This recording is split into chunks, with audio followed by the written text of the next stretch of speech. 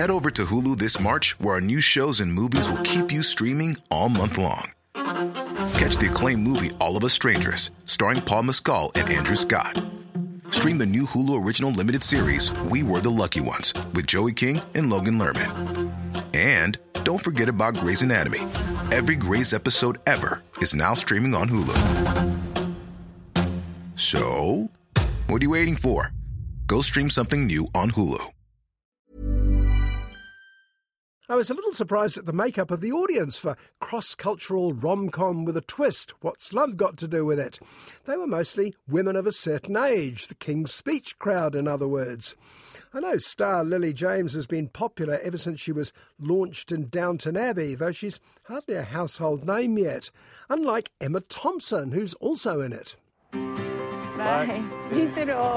Alaikum salam, Auntie Aisha. What? You still can't say it. Assalamu alaikum, Aisha. There you go. Oh, that's exactly what I just said.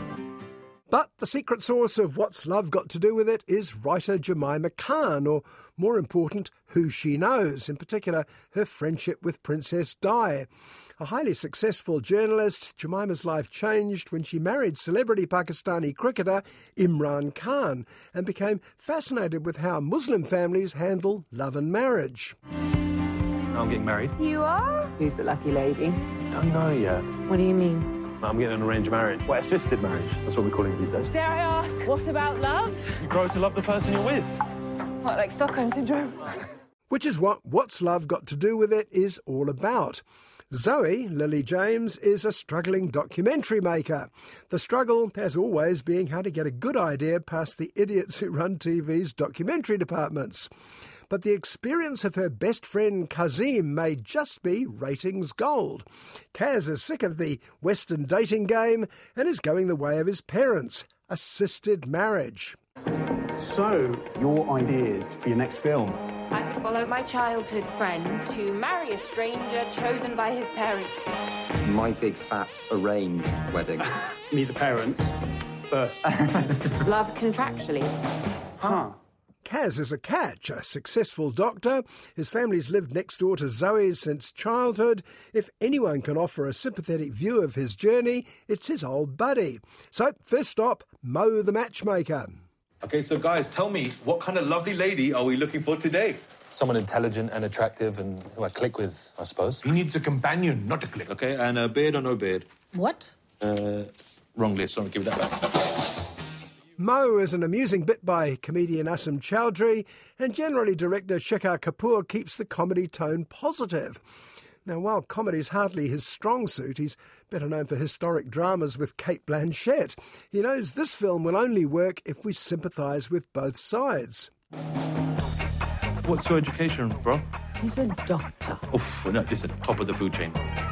And any vices I should know about? Drinking, smoking, dogging. No dogs, no pets. Now, let's face it, arranged marriages haven't had a good rap in movies. At the first sign of parents pushing their offspring to marry millionaires, a smart audience will scan the horizon for poor but glamorous alternatives. Of course, Jemima Khan knows of what she writes. Her experience marrying Imran Khan for love was hardly a triumph. Got news. I got engaged. Wait, what? Very lacquer. Hi. Hi. It's love at first Skype. How do you feel about possibly moving to London? She's fine with it. It's a very multicultural place. But she was also on hand for the most famous arranged marriage in recent history, the then Prince Charles and his first wife Diana Spencer. What's love got to do with it even makes that point unnecessarily when a prospective groom says, love whatever that means. I wonder if that was the result of a forced marriage between Jemima Khan and some tone-deaf hack. The wedding's in Pakistan. You're so fully signed up to this.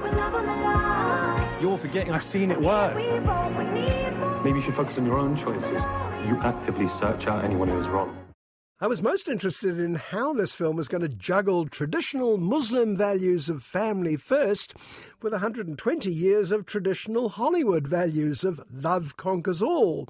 It succeeds well enough, though, mainly because of the real-life friendship between stars Lily James and Shazad Latif. No one can get close to you. Am I half the person when I'm not with the man? Is that what you think? Actually, the highlight for me was when they go sightseeing in Lahore by night and run into some Sufi musicians, led by a man who sounds uncannily like the only Pakistani musician I know, the late singer Nusrat Fateh Ali Khan. Singing to God. Singing about dangerous love. Keeps him awake at night. In fact, he's Rahat Fateh Ali Khan, Nusrat's nephew, and proof that in feel-good movies like What's Love Got to Do With It, terrible title by the way, there's something for everyone.